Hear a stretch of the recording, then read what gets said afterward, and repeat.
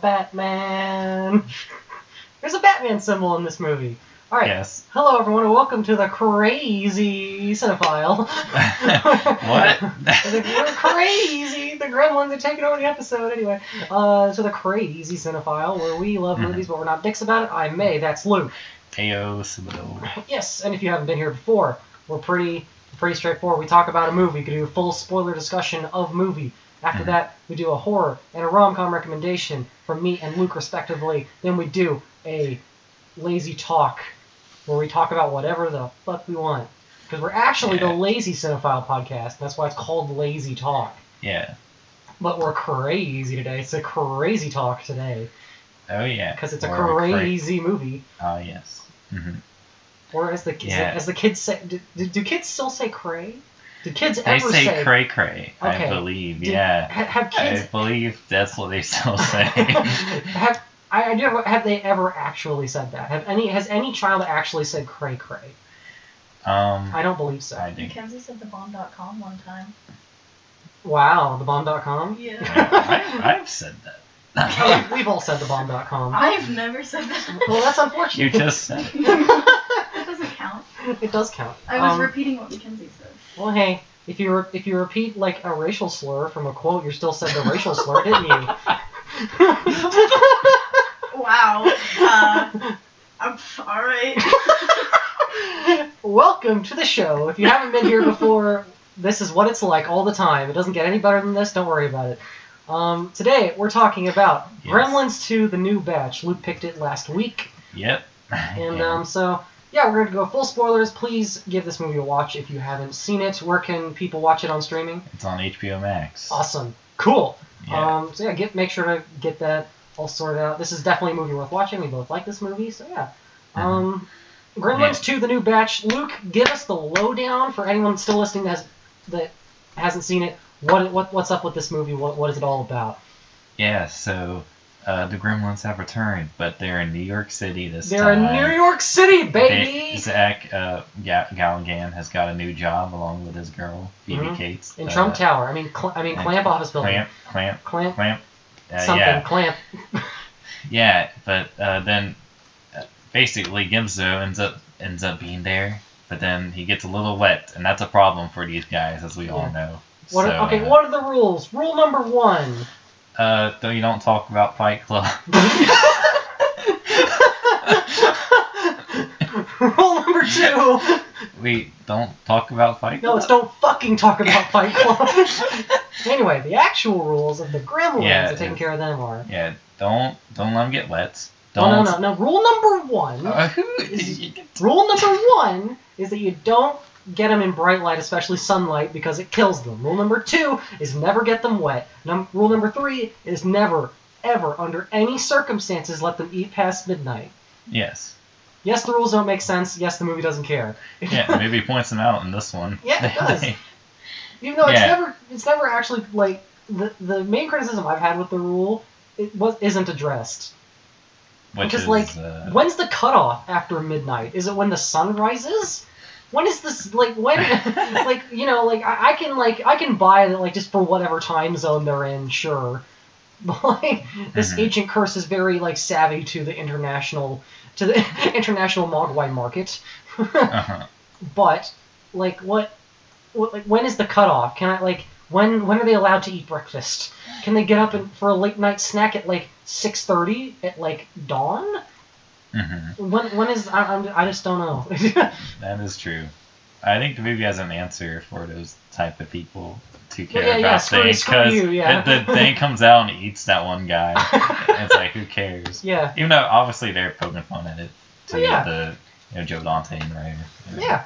It's funny. It is not the point. And that is the point of that joke. And, if you care about that thing, it's fun to have those conversations, but shut up about it. Yeah. This movie makes fun of the first one relentlessly. Yes, and it does. This one, it does. My favorite instance of it is the Abraham Lincoln's birthday. Yes, same. Because, of course, in the first one, she has this long, sad story about, her dad. Her dad dying on Christmas Eve, yeah. Yeah. And then them dragging his body out of a chimney days later. Mm-hmm. And what happens in this movie? Set the scene. Even though we were in the middle of the plot synopsis, but let's set this scene. Oh, sorry.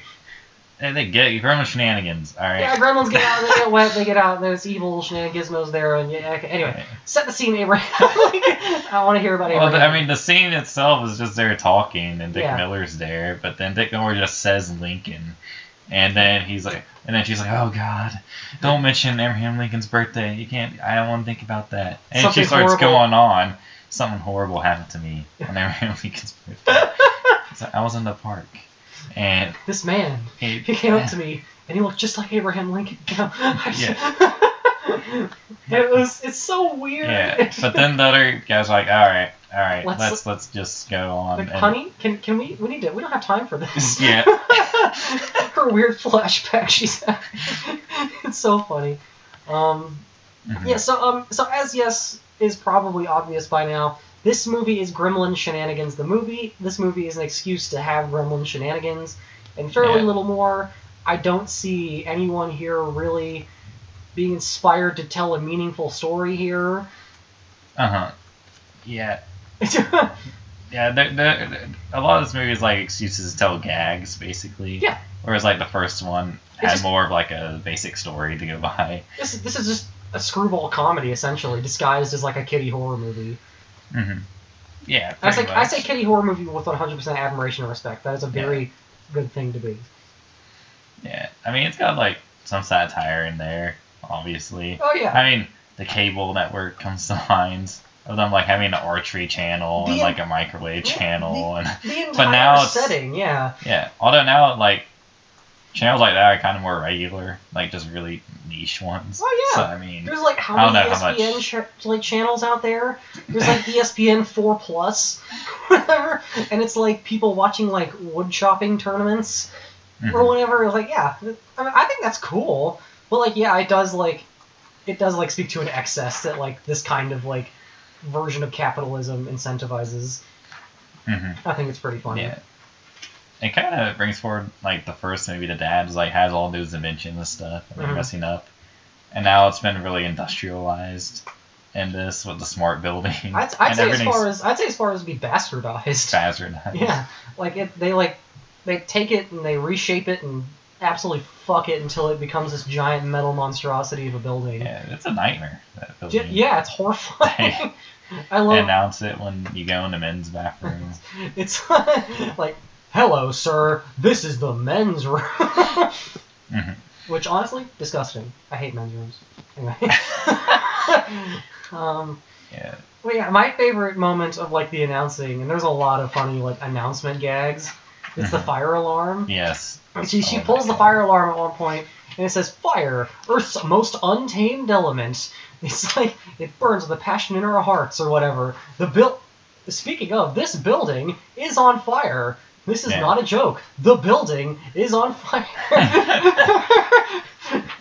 It's like, reenact the age-old drama of self-preservation. Evacuate right now. It's fantastic. I love it so much. Yeah, we can just... are we just going to go through this whole thing just talking about all the weird gags? I don't know what else to talk about, honestly. Like, I don't know. I guess... I do have some genuine critical thinking, criticism, whatever you want to call it. We're not critics. I don't give a shit about critics.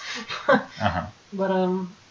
yeah, I do think that there is a fairly there's a lot of really I don't know, robust and deft writing, I'd say, because it's really it knows what you're there for.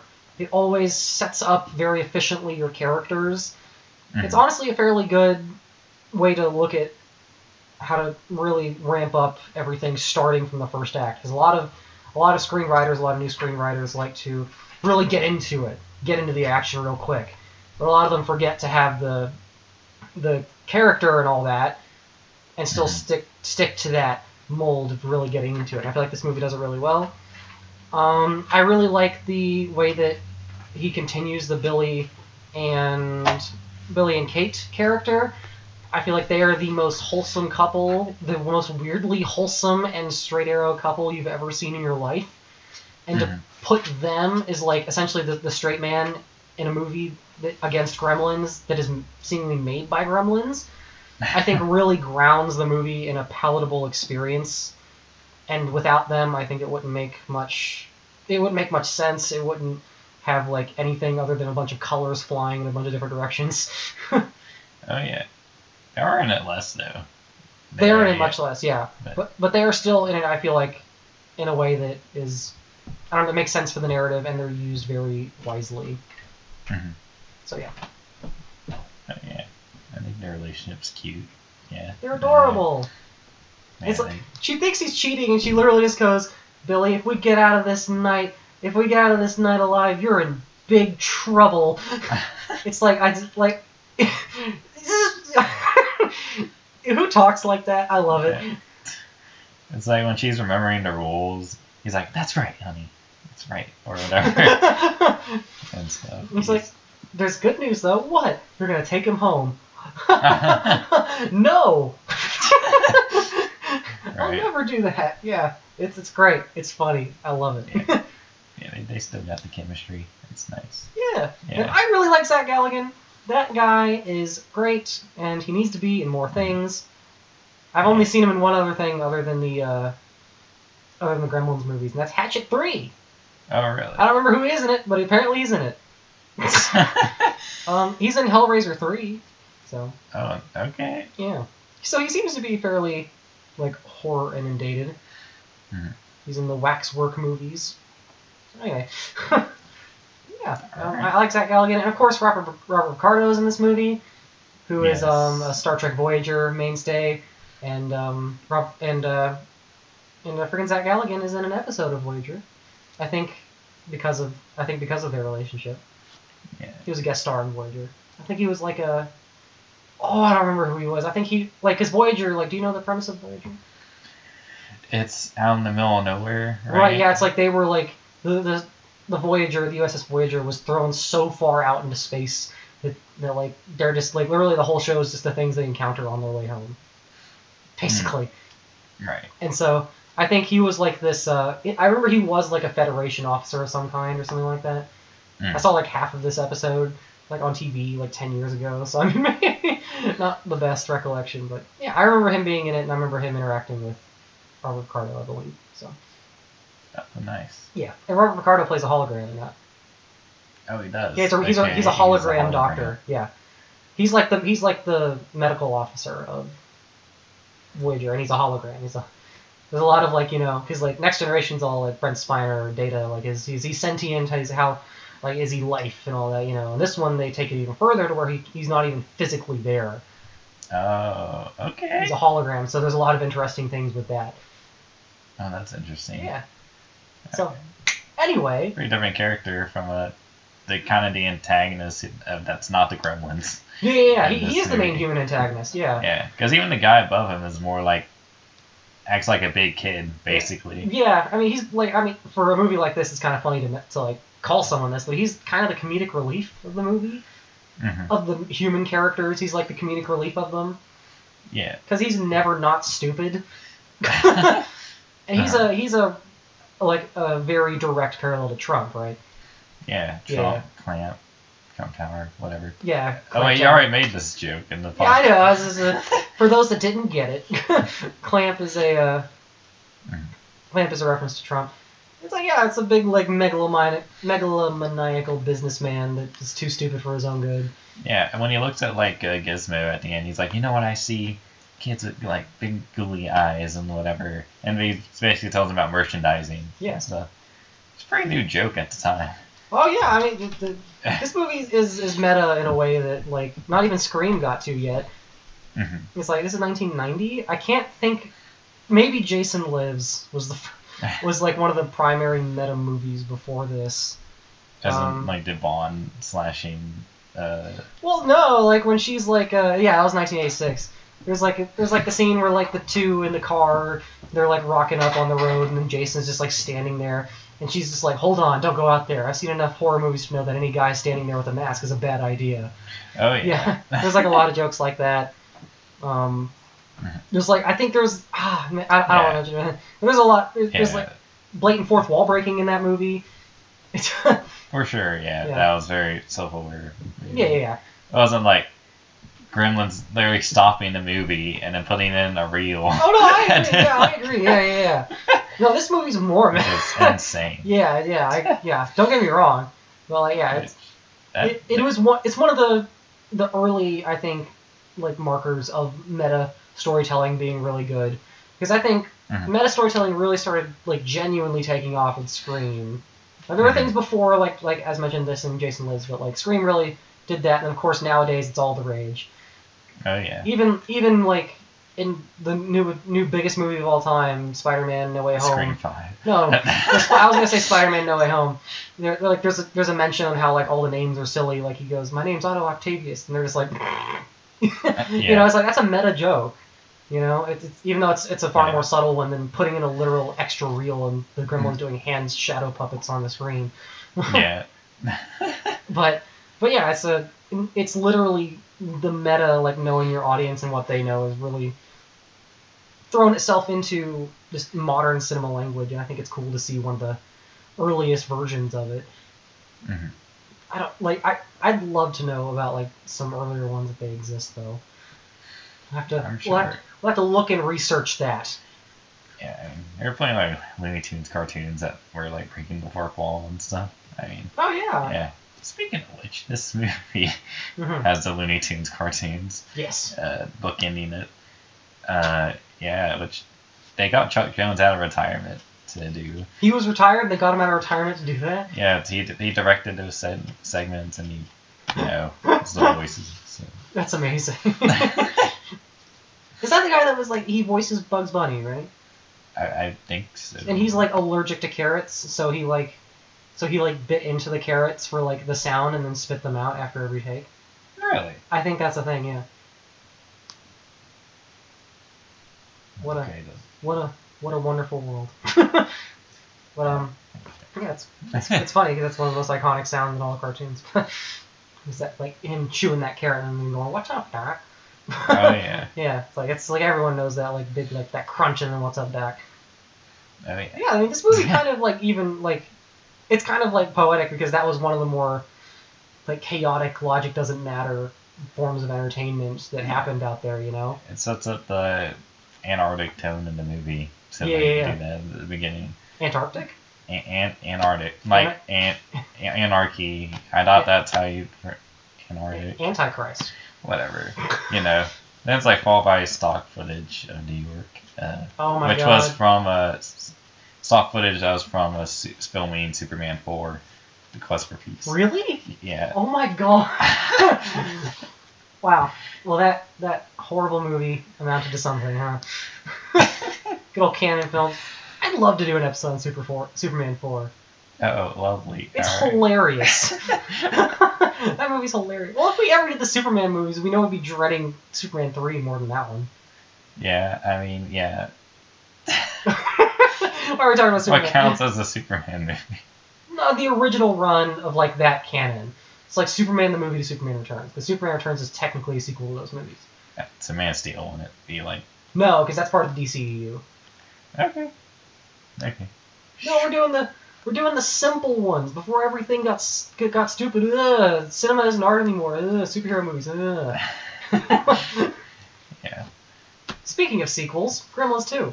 Speaking of sequels. Yeah. But yeah, I do think that's a cool like way to pay tribute to clearly like in tone. That's the closest thing I can think of, like Looney Tunes to this movie. There's some blatant cartoon sound effects in it. And I mean, yeah, there is, yeah. And it very much feels like a cartoon. By the time it gets to the third act, it pretty much is a cartoon. Yeah, it's a cartoon with puppets, basically. Yeah. I'm like, I like. Do you have a fact of this? How many freaking Gremlin like bodies and puppets and all that did they have? Oh, I don't know that. It must be thousands, right? I don't know about thousands. Well, like we at least see hundreds in a single frame at some point. Yeah, that shot of them in the lobby. Yeah. It was actually 8. It was like 8 sections of that shot were put together. Oh. So there was only about like maybe that many. Okay. Okay. That's smart. So. Okay. That makes sense. And so yeah, there's still though they really sell how many there are.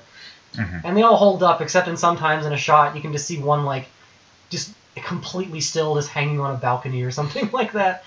It's in the background, but like I notice it every time I see it. Is this one gremlin at one point during the initial chaos going through the main building? He's just like hanging on the. You just see the back of it. It's in the background of the shot, just hanging on a balcony. It's just completely still, and it holds on that shot for like 30 seconds because there's like things exchanging in the foreground. But like in the background, I always just look at that one just hanging there, completely motionless.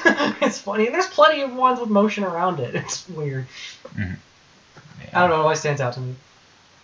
Yeah. You can talk about the main gremlins if you want. The main ones? Well, if we're talking about main gremlins, we gotta talk about Gizmo. Gizmo. Yes. Who is as cute as ever. But it goes through quite an arc in this movie. And by quite an arc, I mean he gets tortured. He gets tortured and becomes a war veteran. Yeah. He watches Rambo 2, or sorry, Rambo First Blood Part 2, at the start of this. And then later he fashions a bow and arrow out of a rubber band and a bent paper clip. Yeah, it does some great training. Yes, and with a match and some, what was that was at the end? Paper, wait.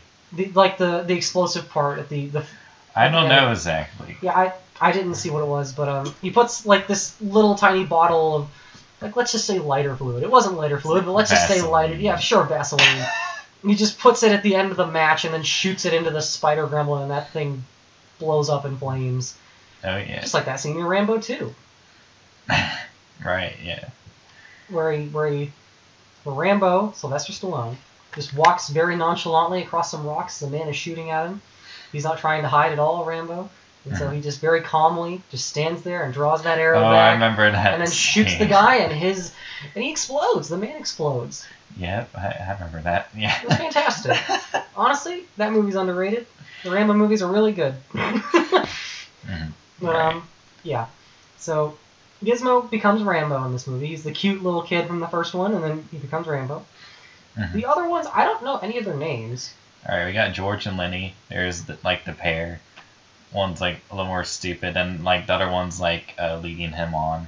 Like when he opens the vent, like that's Lenny. He hits him with the vent. Yes. He's like the cook. He's like, oh. That's But George is the one, like he gets hit with when he's next to the microwave and stuff and looks. Yes. There's Daffy, which is the crazy one. Daffy, like Daffy Duck. Wow. Good job, Joe Dante. He must have pissed Warner Brothers off with this movie. Maybe, but they did let him have like full creative control because they really wanted a sequel, and that's the only way he made it. Yeah, and he didn't want to do it, right? No. Yeah, because he said making the first one was like kind of miserable because of all the special effects he had to do. There was just a lot to wrangle. He said it was fun, but yeah, it was a lot to wrangle and stuff. And so he made a movie with way more. Yeah, they gave him triple the budget and like. They tripled the budget? Yeah, it was like what 12 million before, I believe. So this one was, it says 30 to 50 million was the budget. So they like. Hey, yeah, that's still pretty close. Yeah, and so they put a lot more gremlins. Yeah. The first one's budget, according to IMDb, was 11 million. Yeah, and the first one made like so much money, so that's why they wanted a sequel. And then this one made 42 million, so then it might have lost money if you do know money. Oh, it says on here it's 50 million. 50 million? Yeah, so it blatantly lost money. Yeah, I guess enough time had passed since that first one. But yeah, and also like I can't imagine word of mouth for this one was like quite the same as the first one, because the first one was like a very understandable, like fairly straightforward movie. I mean, it had its like weird flares and all that, but like it was understandable. Right. And this movie came out and it was just like, fuck everything, fuck studios, fuck capitalism, fuck it all, fuck narrative, fuck tone, fuck all of it. Yeah. Like I don't. Like I'm kind of not surprised. There's the market for the meta stuff that there is now. Oh yeah, definitely. I mean, like Deadpool was and Deadpool 2, like once they came out, were both like the biggest R-rated movies ever. Mm-hmm. So this obviously isn't R-rated, but it's PG-13. Yeah, thanks to the first movie. Yeah, but you think this one's actually less violent in the first one? Or I think bar the last bit where they're all melting, and he gets shredded. And the shredding, yeah. I think besides that, yeah, it's fairly less violent because in the first one, at least less dark because this is more of a zany movie. Yeah. I mean, the first one had zany stuff, but like. But like the Gremlins like really messed stuff up in that first one. There's a lot of like weight in like the people they murder. Yeah. If you remember the microwave like gremlin exploding and then blending and whatever. Which they get revenge on in this movie. Like, they see the microwave, like, microwave. And so they blow it up. Right, yeah. And stuff. And one of them knocks a blender down near the beginning. That was Daffy. Yeah, I didn't even think about that. Yeah, that's true. That's funny. I took the shredding is like this movie's version of the microwave kill, though. Oh, yeah. You gotta have it. You gotta have something. You gotta use it. You gotta use the PG-13. Yeah. Now we got it. It's amazing. And and when they eventually like all die and they're melted and all that, it's disgusting. Mm-hmm. Like seeing all them do that. The makeup effects in this still hold up. Oh yeah. Which, as you mentioned, was Rick Baker, right? Mm-hmm. I don't know why, but I knew in my heart that Stan Winston worked on this movie. Turns out he's never touched a Gremlins movie before. Yep. But hey. Yeah, it's a different guy doing the effects this time around. I forget who did it the first movie, unfortunately. Yeah. I'm not sure. We probably listen to our Gremlins episode. Yeah. Our first Gremlins Rick Baker didn't want to do it initially because it was someone else's design to be working with. Oh yeah. But then he he could like have the Gremlins have their own like unique looks to them and stuff. Mm-hmm. And they also look a little different. Like Gizmo looks different than he did in the first movie. And they're more expressive. They look a lot different in this one to me. Yeah. So, like they use the budget. They do. Like. It works. Yeah. Like, is the new like the one that's like the black and white one with the white mohawk? Is that supposed to be like kind of a? Oh yeah, there was that gremlin. Is that supposed to be like Spike? It's a Spike equivalent, but his name is Mohawk.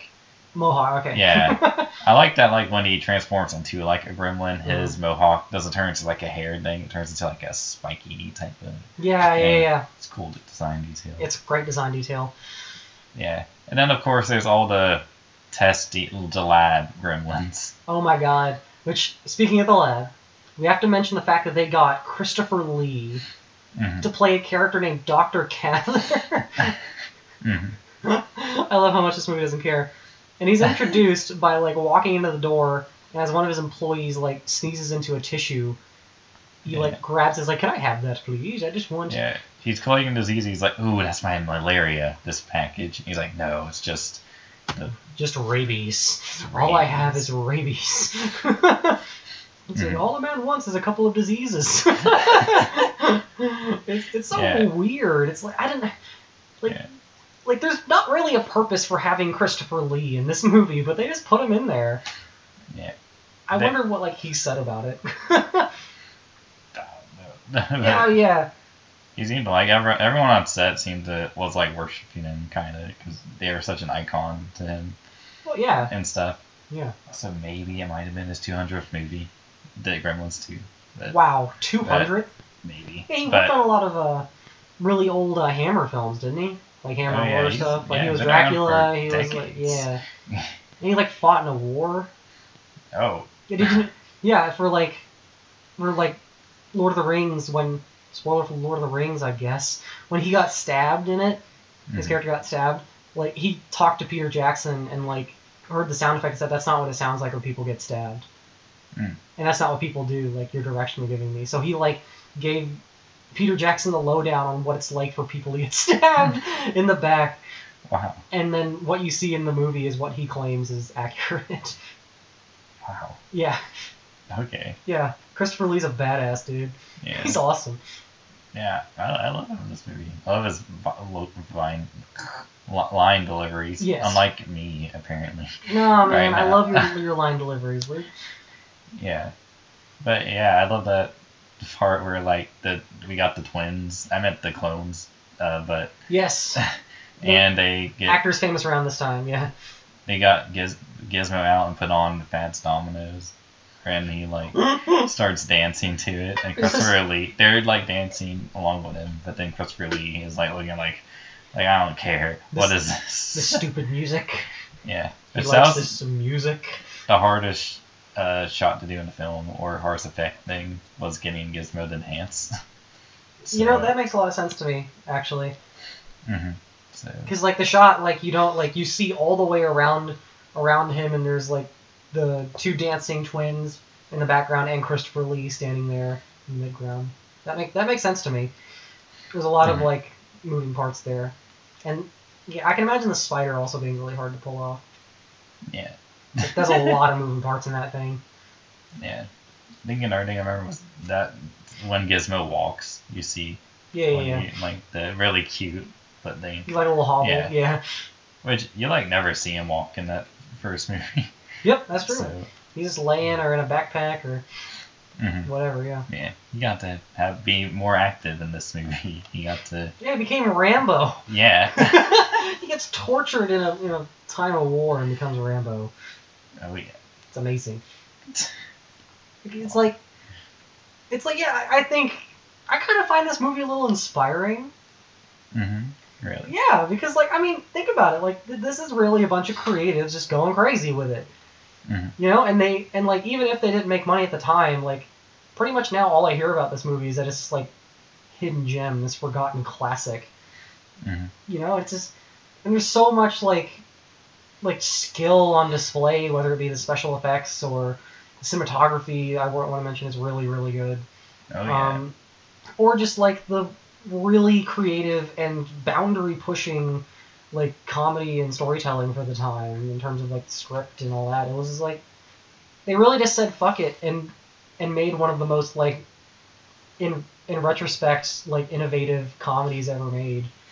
I admire the hell out of it, and I admire Joe Dante so much for making it. I think it's really cool, and it just like to me, I watch it and I'm like, yeah, I can make my own vision. I can go out there and get a movie made that's like really out there and still turn out good and interesting, you know?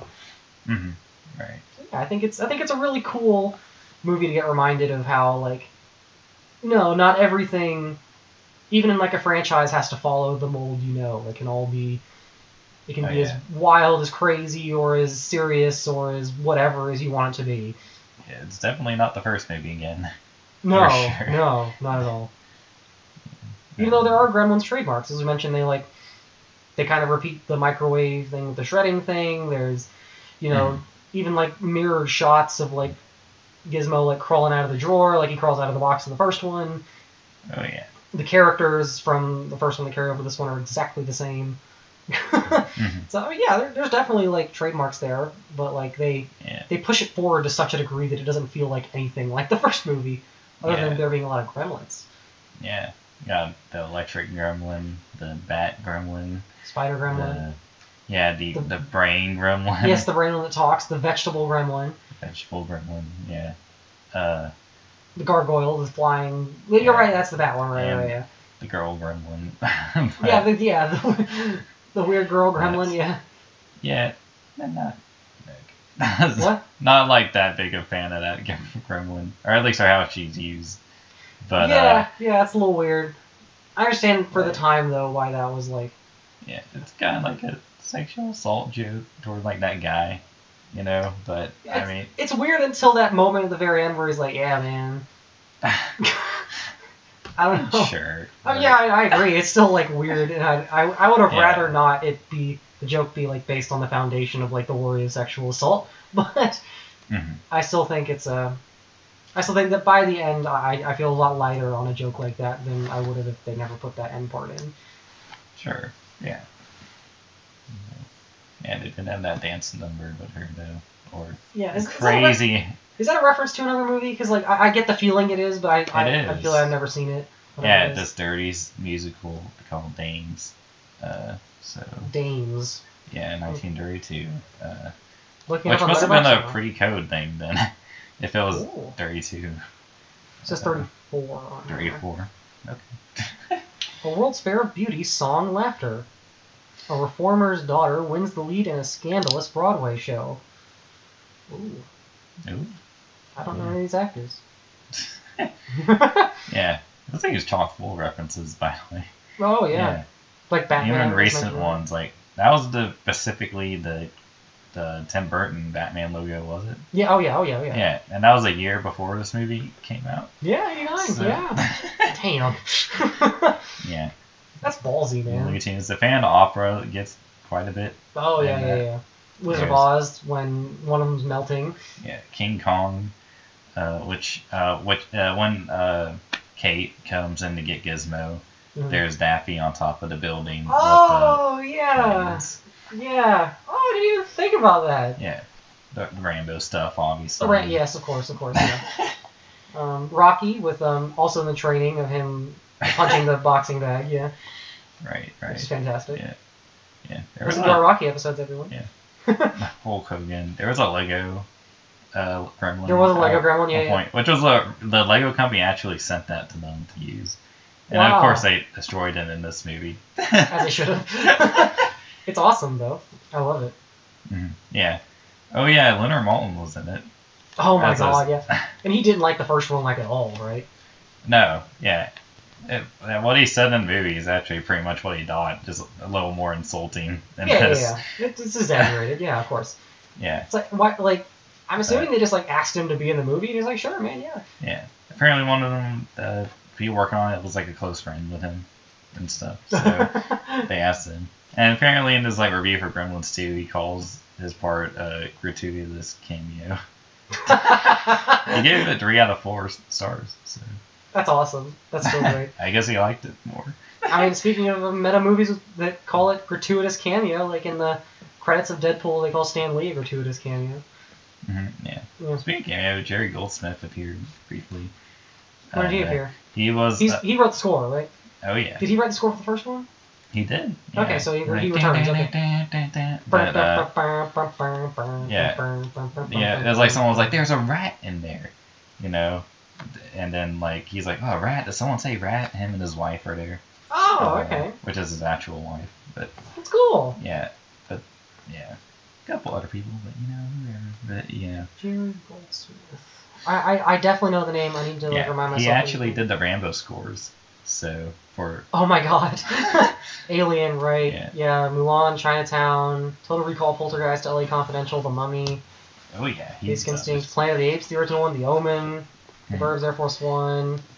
All right, yeah, he done a lot of the Star Trek themes, The Hollow Man. Mm-hmm. This guy's been everywhere. Patton, Legend. Oh yeah. Logan's Run. I'm gonna stop because this man clearly has had one of the craziest runs in all of fucking film history.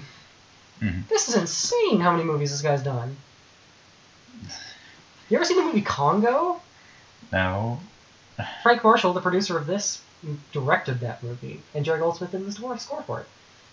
Oh, really? It's about monkeys in the Congo, and they're killing people. Oh, yeah, I've heard that it's fun, I think. I've also heard it's bad. I've also heard it's good, so I don't know. Hey man, I enjoyed it. Sounds like a commando type of thing. I enjoyed it a lot when I watched it as a kid. There's a lot of good people in that movie. Laura Linney, Ernie Hudson, Tim Curry.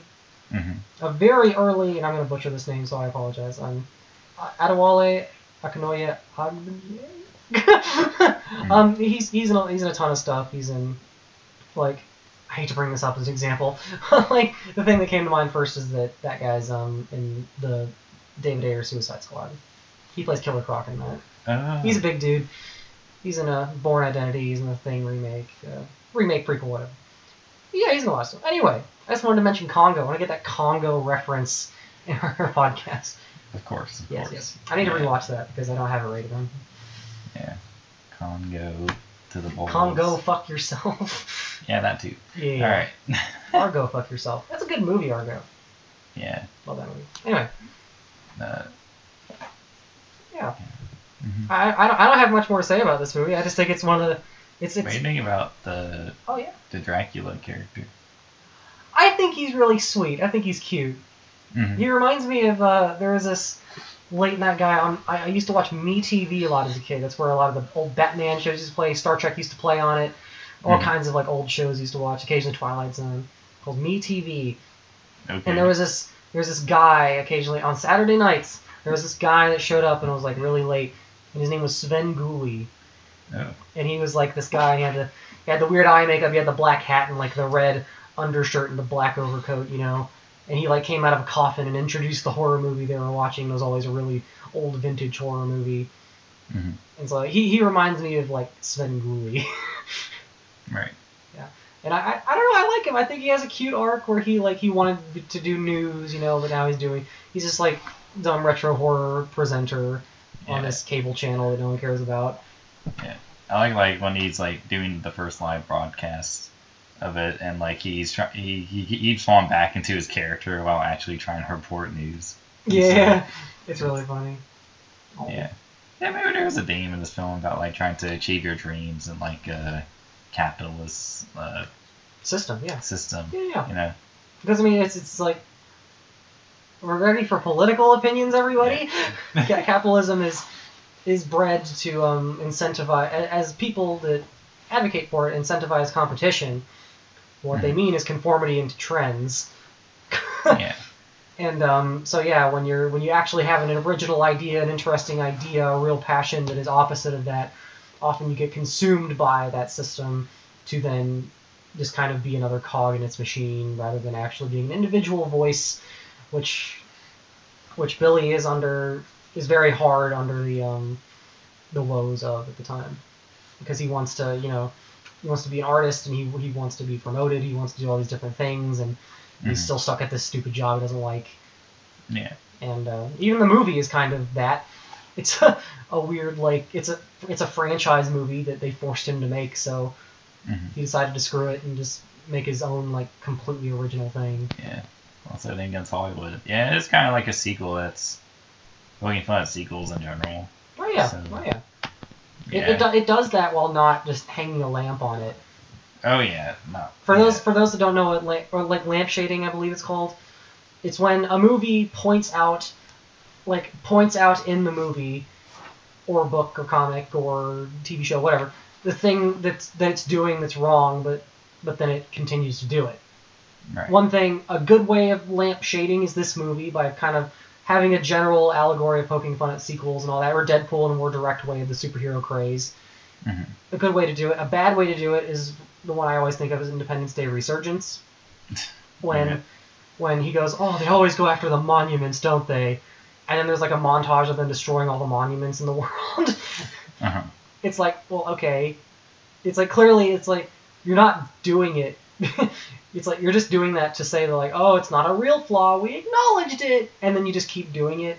In this one, or in Deadpool, they do something new with the idea they're criticizing.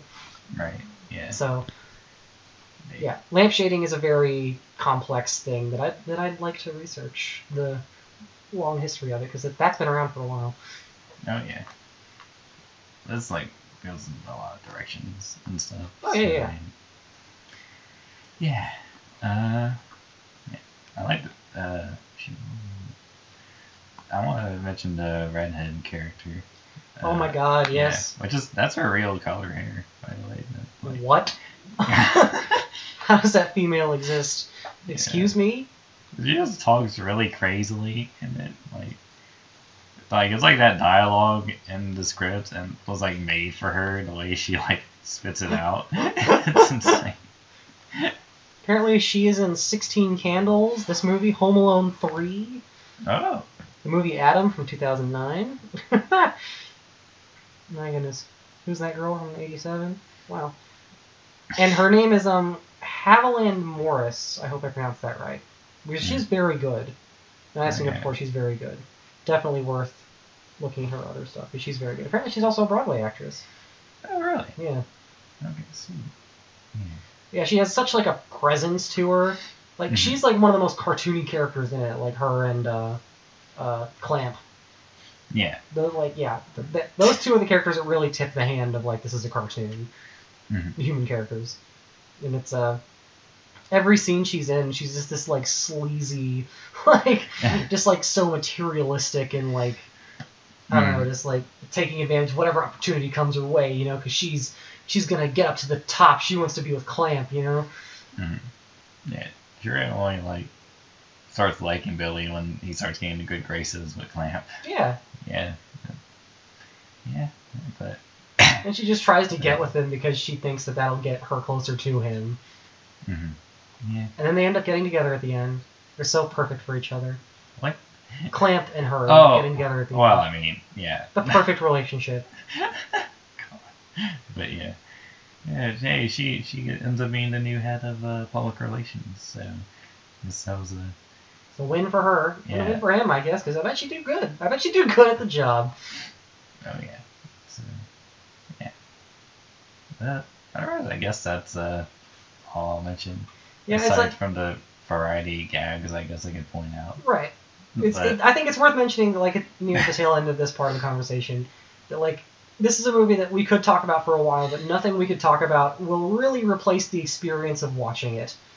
Mm-hmm. If you're this far, and even if you haven't seen the first one, it's pretty easy to understand. Mm-hmm. Just give it a shot. Like we could talk about it for like forever, and even like when you see it, you'll probably be shocked at a lot of the things that happen. Oh, yeah. And so yeah, it's a big recommend. It's a hearty good film. Mm-hmm. Oh yeah. Yeah. So you got some trivia. You got some other gags you wanted to mention? Yeah. I like that elevator gag when like the Gremlins had taken over the elevator. Yes. And she's like, sound alarm, and then they like. It's fantastic. I love it. Oh, there was apparently a cut scene where Gizmo tells a flashback to Billy, and like you see it, and it's all garbled, and you can't understand him or something. There's also a cut scene of like in the lab. There's a cow running on like a hamster wheel, but like on its sides. And that's amazing. Yeah, there were like 20 minutes of footage cut from this movie. Because the first cut was like 2 hours, and then Steven Spielberg saw it and was like, "There are too many Gremlins. You gotta cut like a lot of this." Yeah, like at least the lead scene wise, a lot of it was like just the melting Gremlins. So a lot of effects work done. Good job, Rick Baker. The monkeys in the lab thought that the Gremlins were real. So, oh, really? Yeah, they're hard to work with. Mostly in-camera effects. Yeah, I mean, because there's like the electric one, but other than that, like, almost everything seemed to be done practically. Yeah, and the Bat Gremlin was stop motion. Right, yes, that's true, yes. Yeah. Except when it's like attacking Rick, but... when it directly interacts with him, then yes, but there are a few shots where it's like, where he's like trying to wave him off. It doesn't age that well, but it's fine. It was a 5-month shoot. Wow. When that part when Clamp walks in on like the secretary, but like it's a gremlin instead. Mm-hmm. He said, "You're not my secretary," before like it does the turn. But anyway. Wow. I really need to catch up on Joe Dante's other work. I didn't mean to too. Yeah, he's done a lot of good stuff. I didn't mean to interrupt you though. I apologize. Go ahead. In the lab, the belching of like the gremlins drinking it was done. That belching was done by Zach Gallahan. So. Wow. Yeah. There's a lot of burping in this movie. Yeah. Probably the most interesting bit of trivia. The TV version has its own version of like the home video breaking in bit. Because like in the theater, it's changing out the reels and stuff. Yeah. But like for the TV version, it was as if the video was breaking up and stuff. So the Gremlins put in their own thing, and John Wayne comes in and stops them and tells them to put the TV video back in. Oh my god! Which you can watch on the Blu-ray. Oh my god, that's amazing. Yeah. Originally, they wanted to when they released it on VHS back then, they wanted to do a VHS version, and they did. But then people were returning it because they thought it was broken. So. That's fantastic. Oh my god. Also, that scene, the Dieter scene, where the mom was like, "Hey, this movie's like too weird or like violent or whatever." Yeah. Actually happened to Joe Dante, like when he was at a screening of the first movie, and mom was like, "That was too horrible." But then apparently the kid ran back into the theater and they couldn't find the kid that was hiding, so he had to wait with the mom, wait for the movie to end to get the kid back. Oh. So. Yeah, it was a whole ordeal. Apparently the tape that's like says the end of the world stuff that he just had is based off like a real thing that like Dante saw like a news station had that like just repaired. It was apparently pretty similar. And I think the station realized it when they saw the movie. It was like, "Hey, that's like our tape we had." That's awesome. Yeah, they got permission from Sylvester Stallone for Rambo stuff. They asked him. Good sport. Mm-hmm. Zach Gallihan, his whole thing with the first movie, he had because he had this big moment at the end where he saves he pulls the last window blind and it kills that one gremlin, but it was cut. But this one he does have a big moment where he does the water thing. No, the electric thing. He sends electric gremlin on all of those. So he gets to have his big moment. Christopher Lee apparently apologized to Joe Dante for being in the Halloween 2. What? No, it's alright. It's okay. Yeah. And, that'll be it. That's what I'm going to do. Awesome. Well, everyone get your asses on the couch and on your phone or re-release version of it in the theater. I don't know. Whenever you get to watching Gremlins 2, the new bad. Get to HBO Max. Which they don't use film reels now, so in theaters. Yeah, it's fine. It's fine. The mystique is maintained. Yeah, Jennifer Lawrence. What? Excuse me? You said mystique. Oh, anyway. Don't you mean? Oh, the joke's messed up. I don't remember her name immediately. Rebecca. Don't you mean Rebecca Romaine? I didn't just look that up. I'll cut it so it'll sound like you said it. Awesome, great. Yeah. I now know Romaine. now know that because you're saying all this that you won't cut it. You'll make me look like a big dumb idiot. Well, maybe I won't now. Yeah.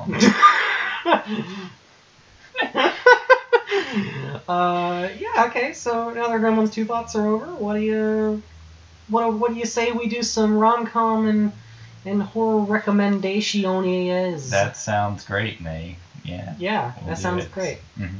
All right, so you want to go first? Want me to go first? Well, I do have the sponsor. You have a sponsor. Okay. Right. Yeah. So. Yeah. All right, I'm so excited. They send a script. I'm so excited. Yeah. All right.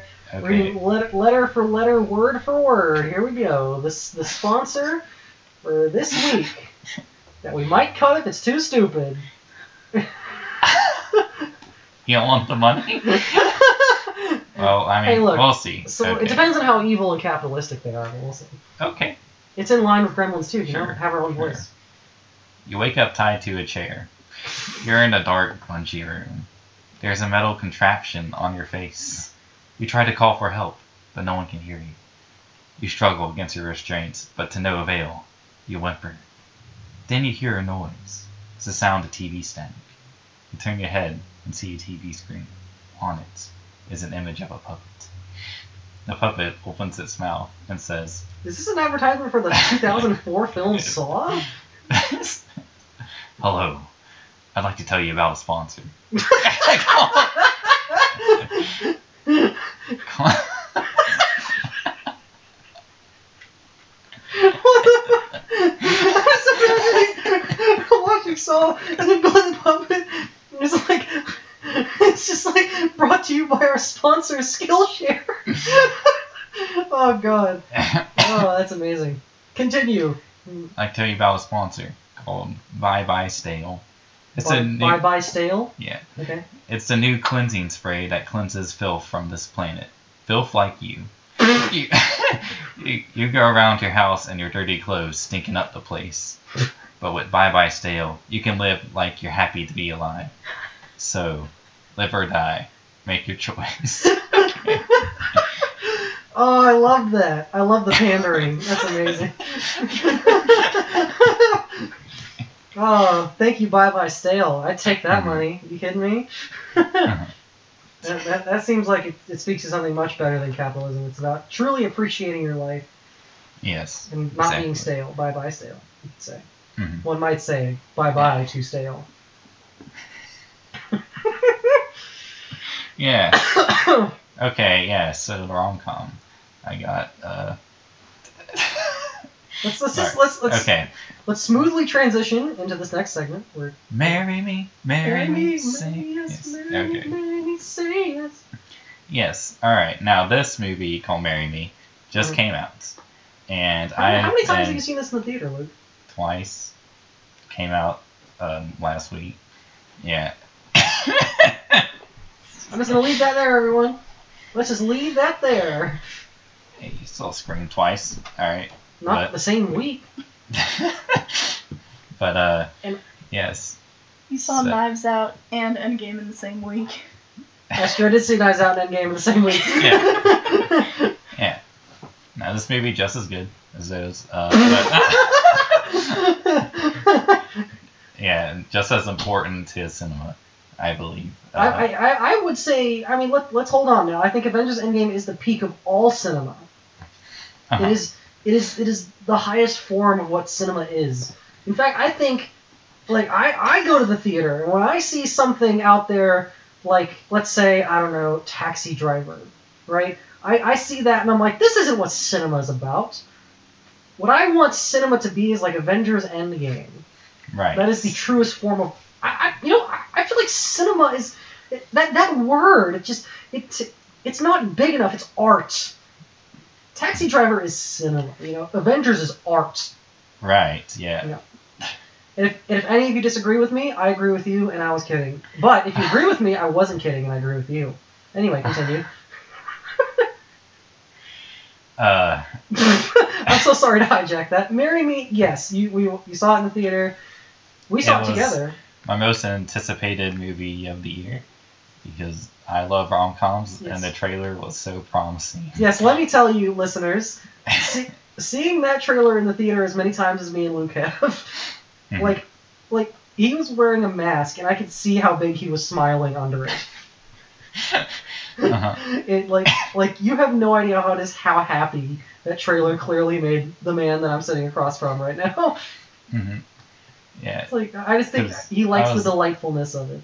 Yeah, it just has such an amazing premise of like this pop star.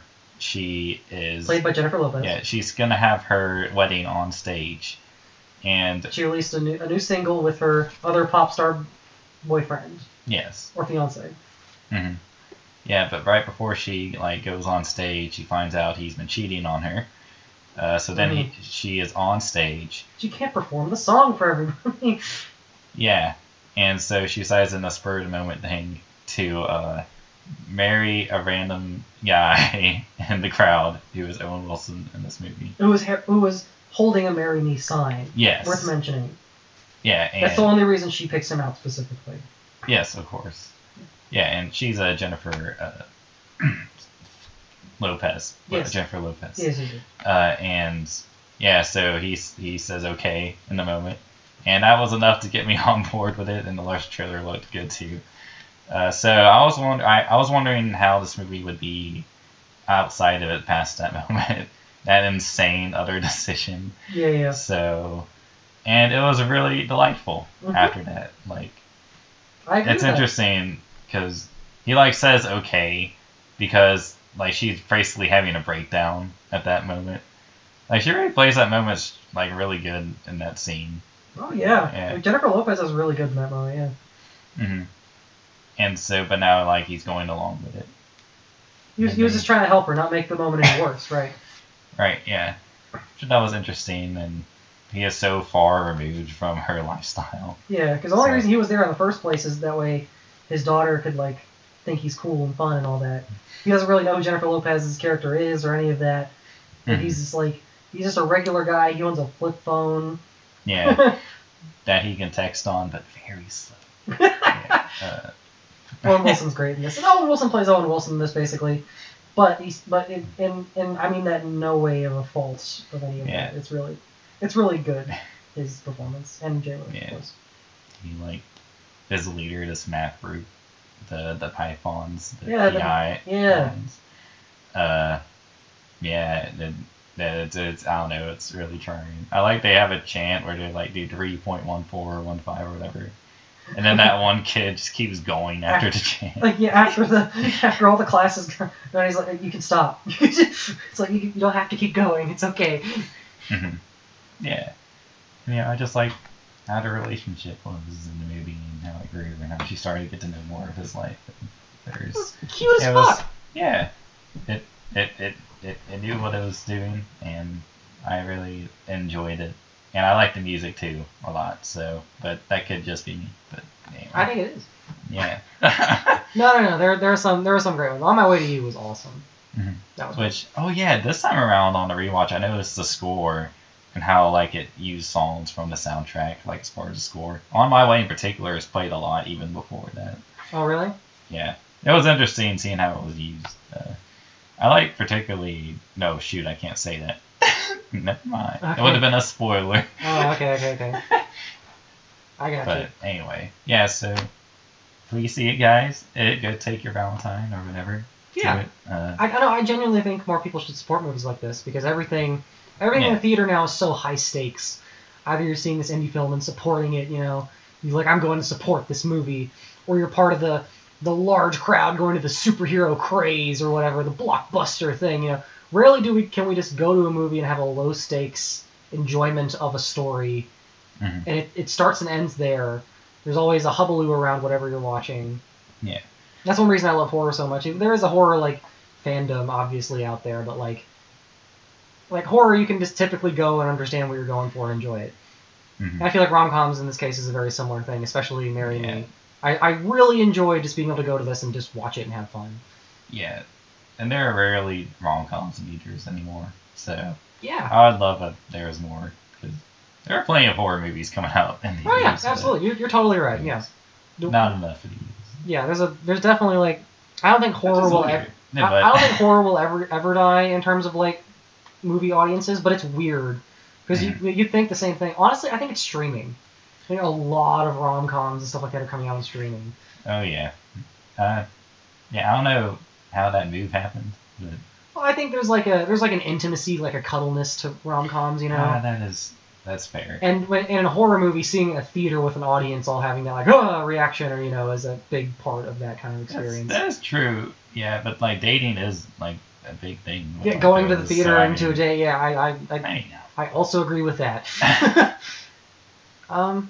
Yeah. You want to talk about horror? Yes, I watched 4. We can talk about however many we want on whatever thing. I'll go from least good to most good. So least good. Let's start with the kicker. Oh. The kicker, Cannibal Holocaust. Okay. We watched on Shudder. This is the immensely controversial film released in 1980 by the director Ruggero Deodato. This is known for being a movie that it's horrible. And I'm not referring to the quality of the film. I'm referring to what they did to make the movie. Mm-hmm. This movie is hypocritical to its core. I think that since watching it a few days ago, my view on the actual physical content I see on the screen that I don't find appalling by the filmmaking circumstances, I get behind more over time. But I think the situation and circumstance in which it was made, in which I don't really want to talk about too much here, is horrifying and appalling. Oh yeah. And I just recommend don't support this movie. I don't like talking bad about movies unpublicly. I think there's very little purpose for it. Mm-hmm. But this movie, it really depresses me, and not for any reason that it wants me to. Mm-hmm. So yeah, that's enough. The less said about that, the better. So moving on from that, I think these two are kind of tied for me. So I think I'm going to mention Phantasm first. Okay. The beloved late 70s horror cult classic, I'll say, by Don Coscarelli.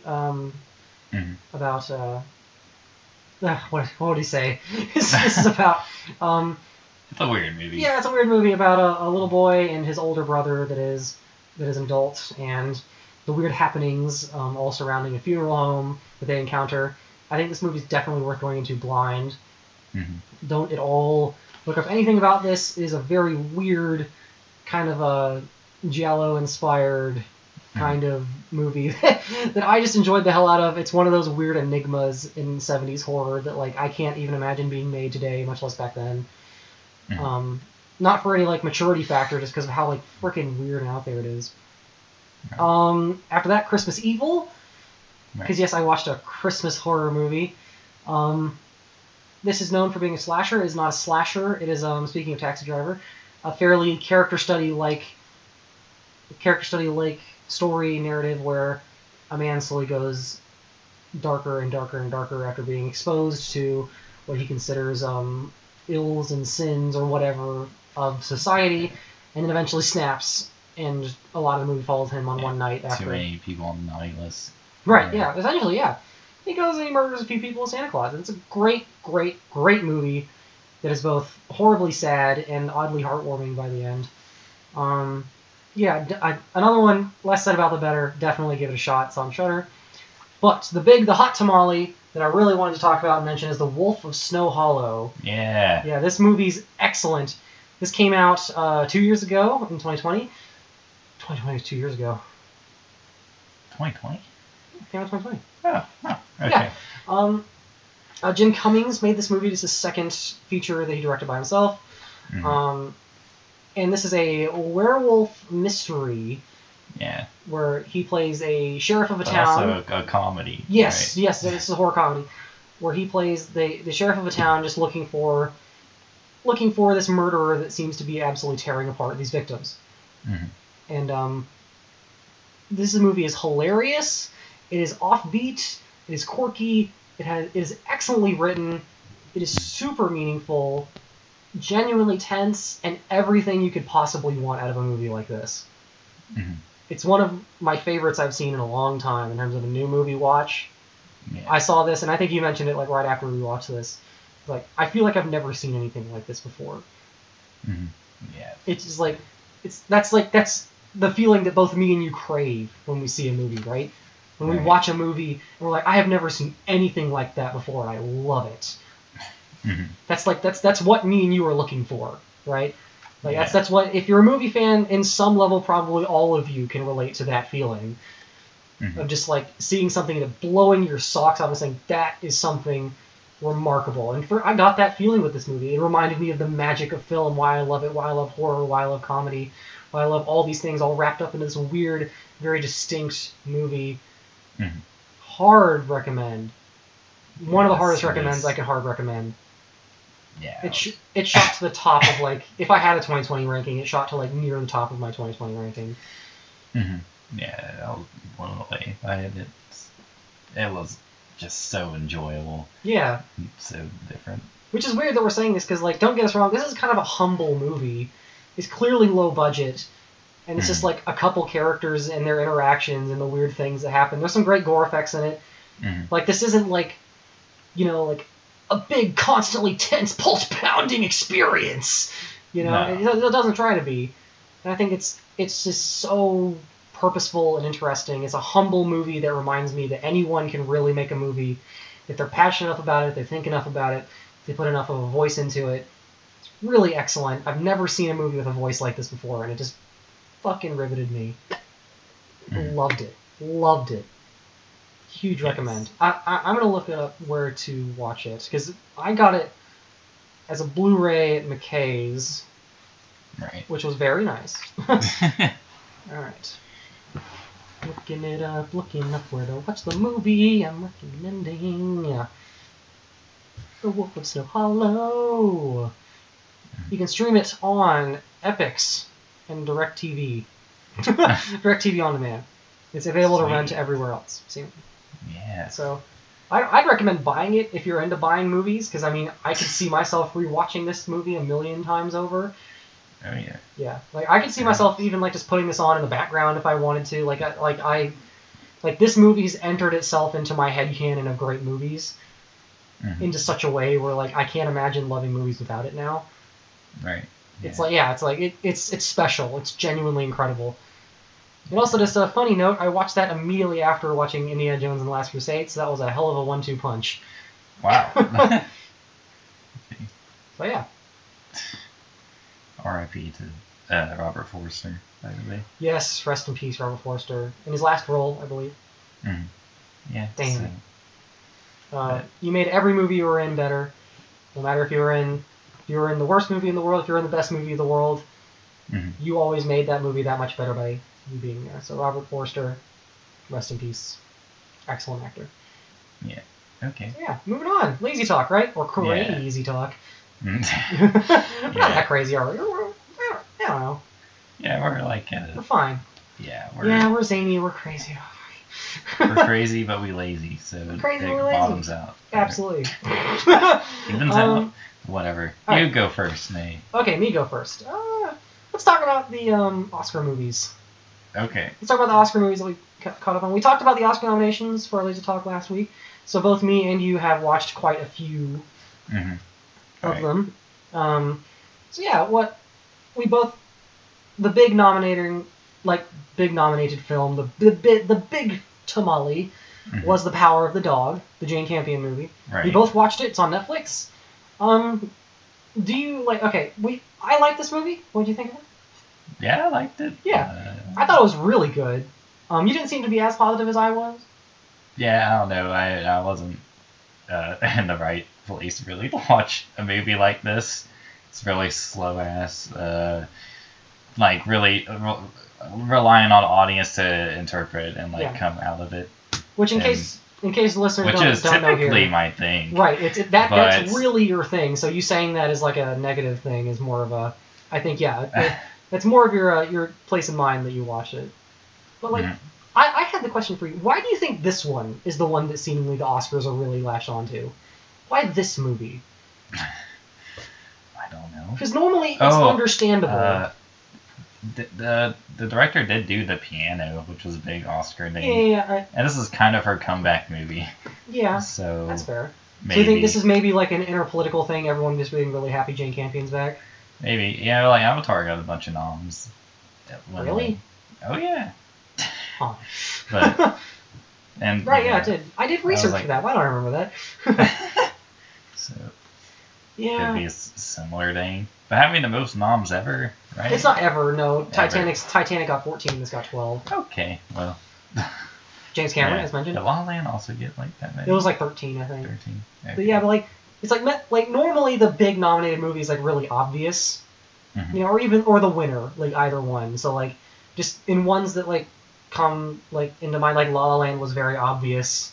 You know, even a movie that like won Best Picture, like Green Book, it's like of course a bunch of old white people would think that's the greatest movie of the year. Joker. That didn't win. No. Parasite was a fluke. No, I was like that had the most nominations that year. Did?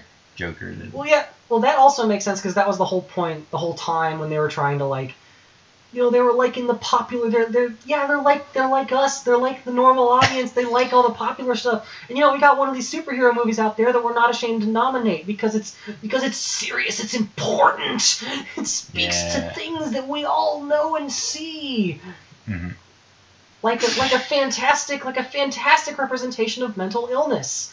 Anyway, I just like for anyone to know that doesn't understand. Black Panther right, that was the previous year, right? Yeah. They were still trying. So that makes sense why they did it. And I want to make sure that anyone that doesn't know that was 100% sarcastic. That is a horrible representation of mental illness. Anyway, yeah, but like this movie doesn't feel that obvious to me. It feels like a movie that like would be like an Oscar movie, but that wouldn't get like 12 nominations. I don't know. Yeah, I don't know exactly what it is about it. Yeah. It's a good movie. It is good, yeah. So, I mean, hey, good on him. Okay, after that, we watched Parallel Mothers in theater, which is the new Pedro Almodovar movie. Yeah, Penelope Cruz was nominated. Was that it? There was a score. The score was nominated. All right. Yeah. This movie was fine to good. Yeah. It's the weakest Almodovar movie I've seen so far. Granted, I've only seen two others. We watched like Pain and Glory when that was the 2019 Oscars. And that was great. And that was awesome. Both me and you came out of that theater and were like, damn, that was great. I've since watched The Skin I Live In, which is another great movie. I haven't seen a single one in between. Okay, great. Yeah, this is the weakest I've seen, even though there's a lot of good stuff about this movie. I think there is some serious writing issues in it, even though like he does shoot his stuff well. Of course, performances are fantastic. Yeah. Penelope Cruz definitely deserves her nomination. Like, if I had to come up with my 5 actress ones, I don't know if she would be the first one I came to, but I see her nomination, I'm like, that totally deserved. Yeah, great. Yeah. This one's... I mean, I'll take any, like, foreign, like, language, like, nominations, like that they'll appreciate. Yeah. So, I mean, okay, yeah, definitely. That's definitely a good positive of that. We watched Being the Ricardos on Amazon Prime. Yeah. Aaron Sorkin, new movie. Yeah. Another find a good movie. Yeah. But isn't that great? But I really enjoyed watching it. I mean, Sorkin still makes entertaining movies. So, I mean... Yeah. I had a similar experience, but I think, as mentioned, I often factor into my ratings, am I going to rewatch this movie? Well, do I ever feel like rewatching this? Mm-hmm. Because, like, I don't know, for me, a lot of the enjoyment of film is, like, growing with a movie. Right. And, like, enjoying it, not even finding new things, but just, like, really, like, holding on to it in a certain way. And I watched this movie and I instantly was like, yep, I get it, and then left. Mm-hmm. I think we enjoyed it probably the same amount, I just didn't. I can't imagine myself really coming back to it. Right, okay. You already saw this, but I watched Belfast. Oh, right, yeah. The Kenneth Branagh movie. Yeah. Another big nominee. Yeah. Yeah, it's great. And you all need to watch it. Get out there. Regal's reissuing it. Go Kenneth Branagh. Branagh, yeah, Kenneth Branagh. I watched the oh, sorry. No, go ahead. Yeah, I haven't talked. The Eyes of Tammy Faye, which you had watched already. Yes. Which I really enjoyed. And what's that nominated for? That's nominated for Jessica Chastain. Chastain, Best Actress. Mm-hmm. I think there was makeup in there, and maybe another thing. Was Andrew Garfield nominated? Do you know? No, because I think he had the lead actor for Tick Tick Boom. So I don't think he was nominated for another acting category. Well, like 2 years ago, ScarJo was nominated for Marriage Story and Jojo Rabbit in the same year. Yeah, she was. But I don't think that's the case here. Okay, it's just two with makeup and Jessica Chastain as actress in the leading role. Yeah. But yeah, this is one of the better ones, I feel.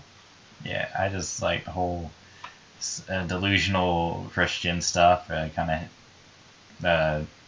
This hits home in a. Yeah, it definitely hits home. We've both been raised in the Bible Belt South.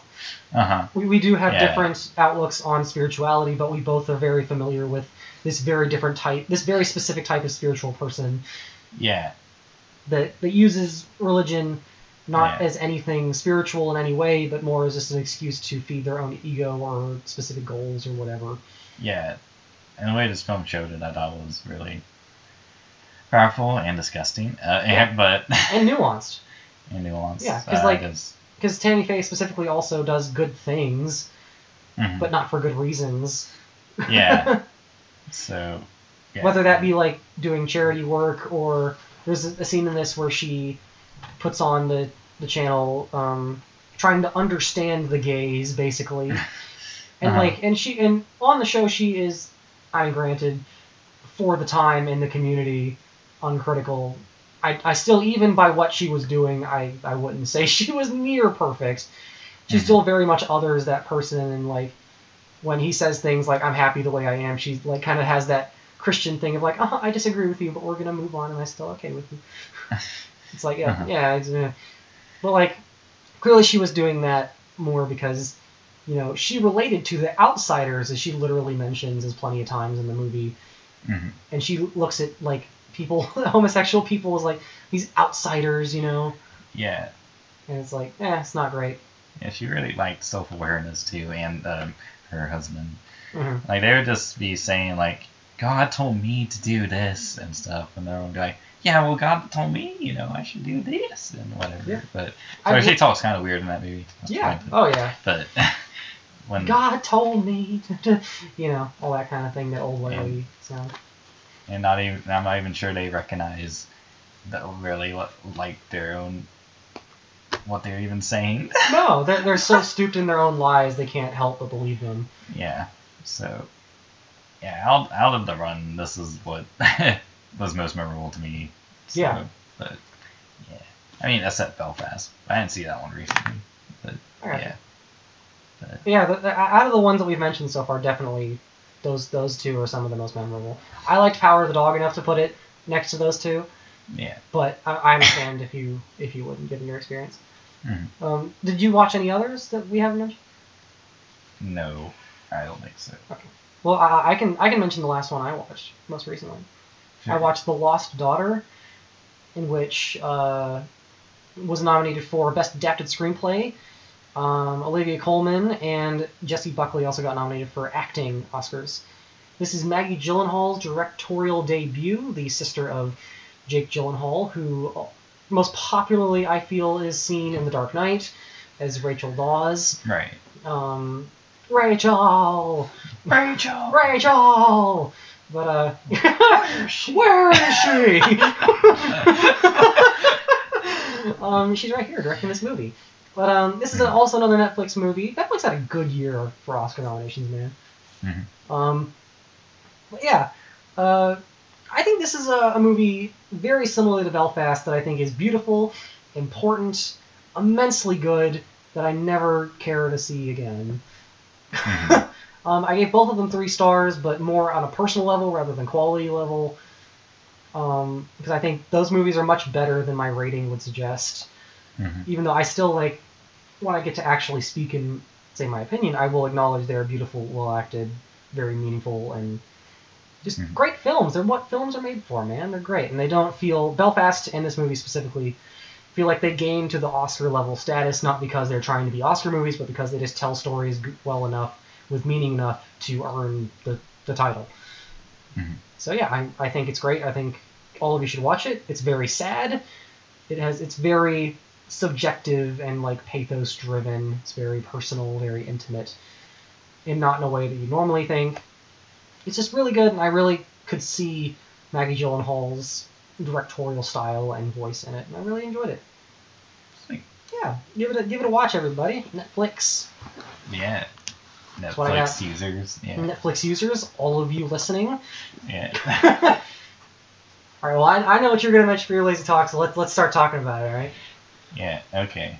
So Death in the Nile just came out. We watched it literally today.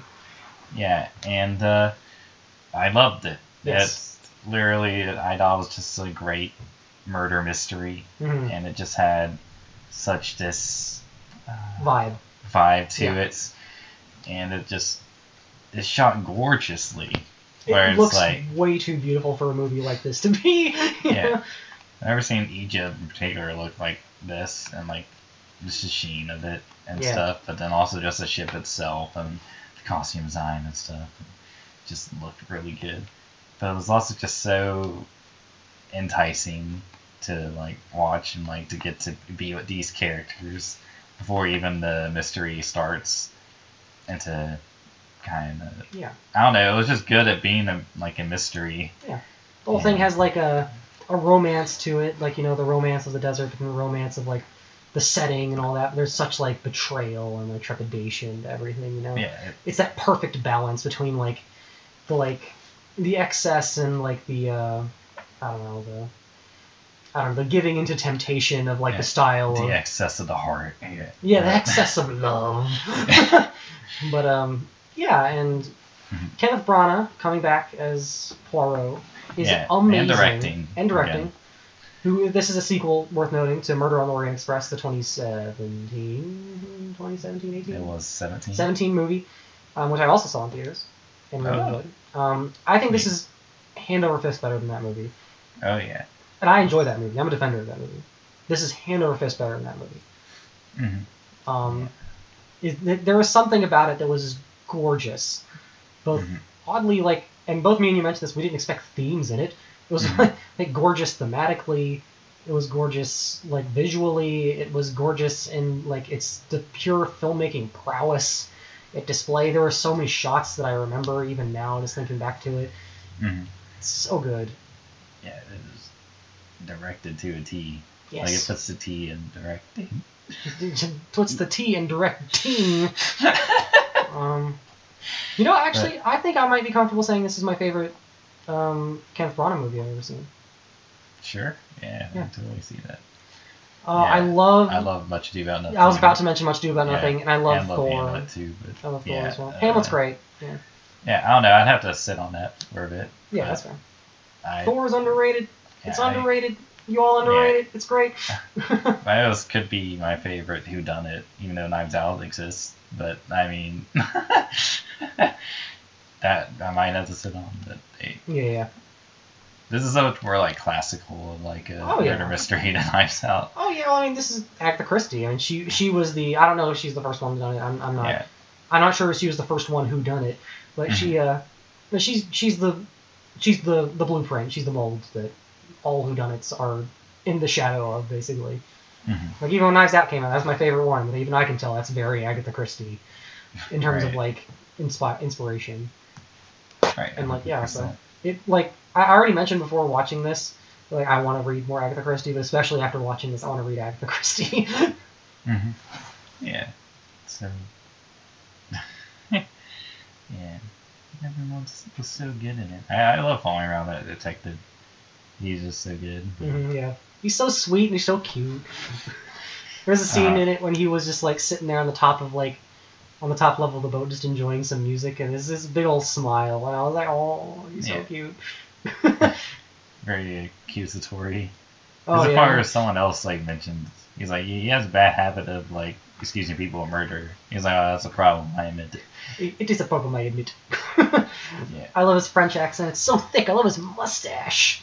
Looks like there's two mustaches on one face. Yeah, it does look like that. It's amazing. I love it.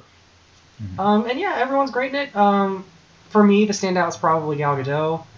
Gal Gadot's great. Yeah. And I really loved. I don't know why, but for some reason Russell Brand stood out to me as the Doctor. I don't know why. And Annette Bening's always good to see. Russell Brand. Sorry. Yeah, that's Russell Brand. Yeah, Annette Bening's always great. The performance Armie Hammer gave was great. The man I don't know much about. And Tom Bateman was also good. Mm-hmm. Who was Poirot's assistant. Right. Yeah. He returned from the last one. Yeah. Which I didn't know was a thing. I thought maybe the only returning character would be Poirot himself, but no, there's two. Yeah. That's cool. Mm-hmm. Yes. So yeah, I really hope the third one's made. I really hope this is a franchise. I'd love to see more. Yeah. I want 6. Clearly, he's passionate about it. So. He had a whole run where he's doing just Shakespeare stuff for like a whole decade and a half. Yeah. His first movie was Henry V. So. Yeah, he got a movie in 2018 called All Is Well. That's like Shakespeare about it. Oh really? So. Yeah, he's still. All is true. All is true, not all is well. Okay, yeah. Yeah. Kenneth Branagh, Judi Dench, Ian McKellen. Wow. Yeah. I've been interested in that one. That's the only movie like from last decade I haven't seen from him. So. Yeah. Yeah, he'd be busy sometimes. No, he is. No. Yeah. So yeah, I think that's what we got to say about Death on the Nile. Definitely a hard recommend. Go see it in the theater. Go support it. Would love to see this get a sequel. Mm-hmm. And yeah. So now we are at the end of the show, where I'm going to announce what we're doing for next week. Mm-hmm. And it has been mentioned multiple times in this very episode. I thought it was funny. It was, but I decided a little while before that we are covering Knives Out. Oh, really? Next week, so yeah. I could say Rambo, and I was like, oh, Scheisse. Knives Out, huh? Okay. Knives Out. The Rian Johnson 2019 whodunit modern classic. This starring Nathan Craig. It is only available for rent on the usual places. It's not available to stream, just stream anywhere. Mm-hmm. So yeah, sorry about that, everyone. Even though I imagine a lot of you have seen it, it was a very popular movie. A lot of people got to it.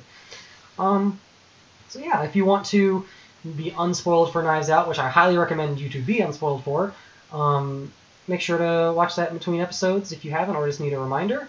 There are letterboxes in the description. There's an email that I will check now to make sure we have gotten anything interesting. Mm-hmm.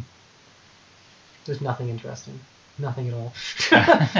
So yeah, if you want to email us, ask questions, tell us what you want us to cover. I would love to get some suggestions. Or just a topic, anything at all. Tell us we suck. Yeah, letterbox, email. Have a great day. Thanks for listening so much. All right, and to all. Be good people. Be good to one another. Good film fans. Yes.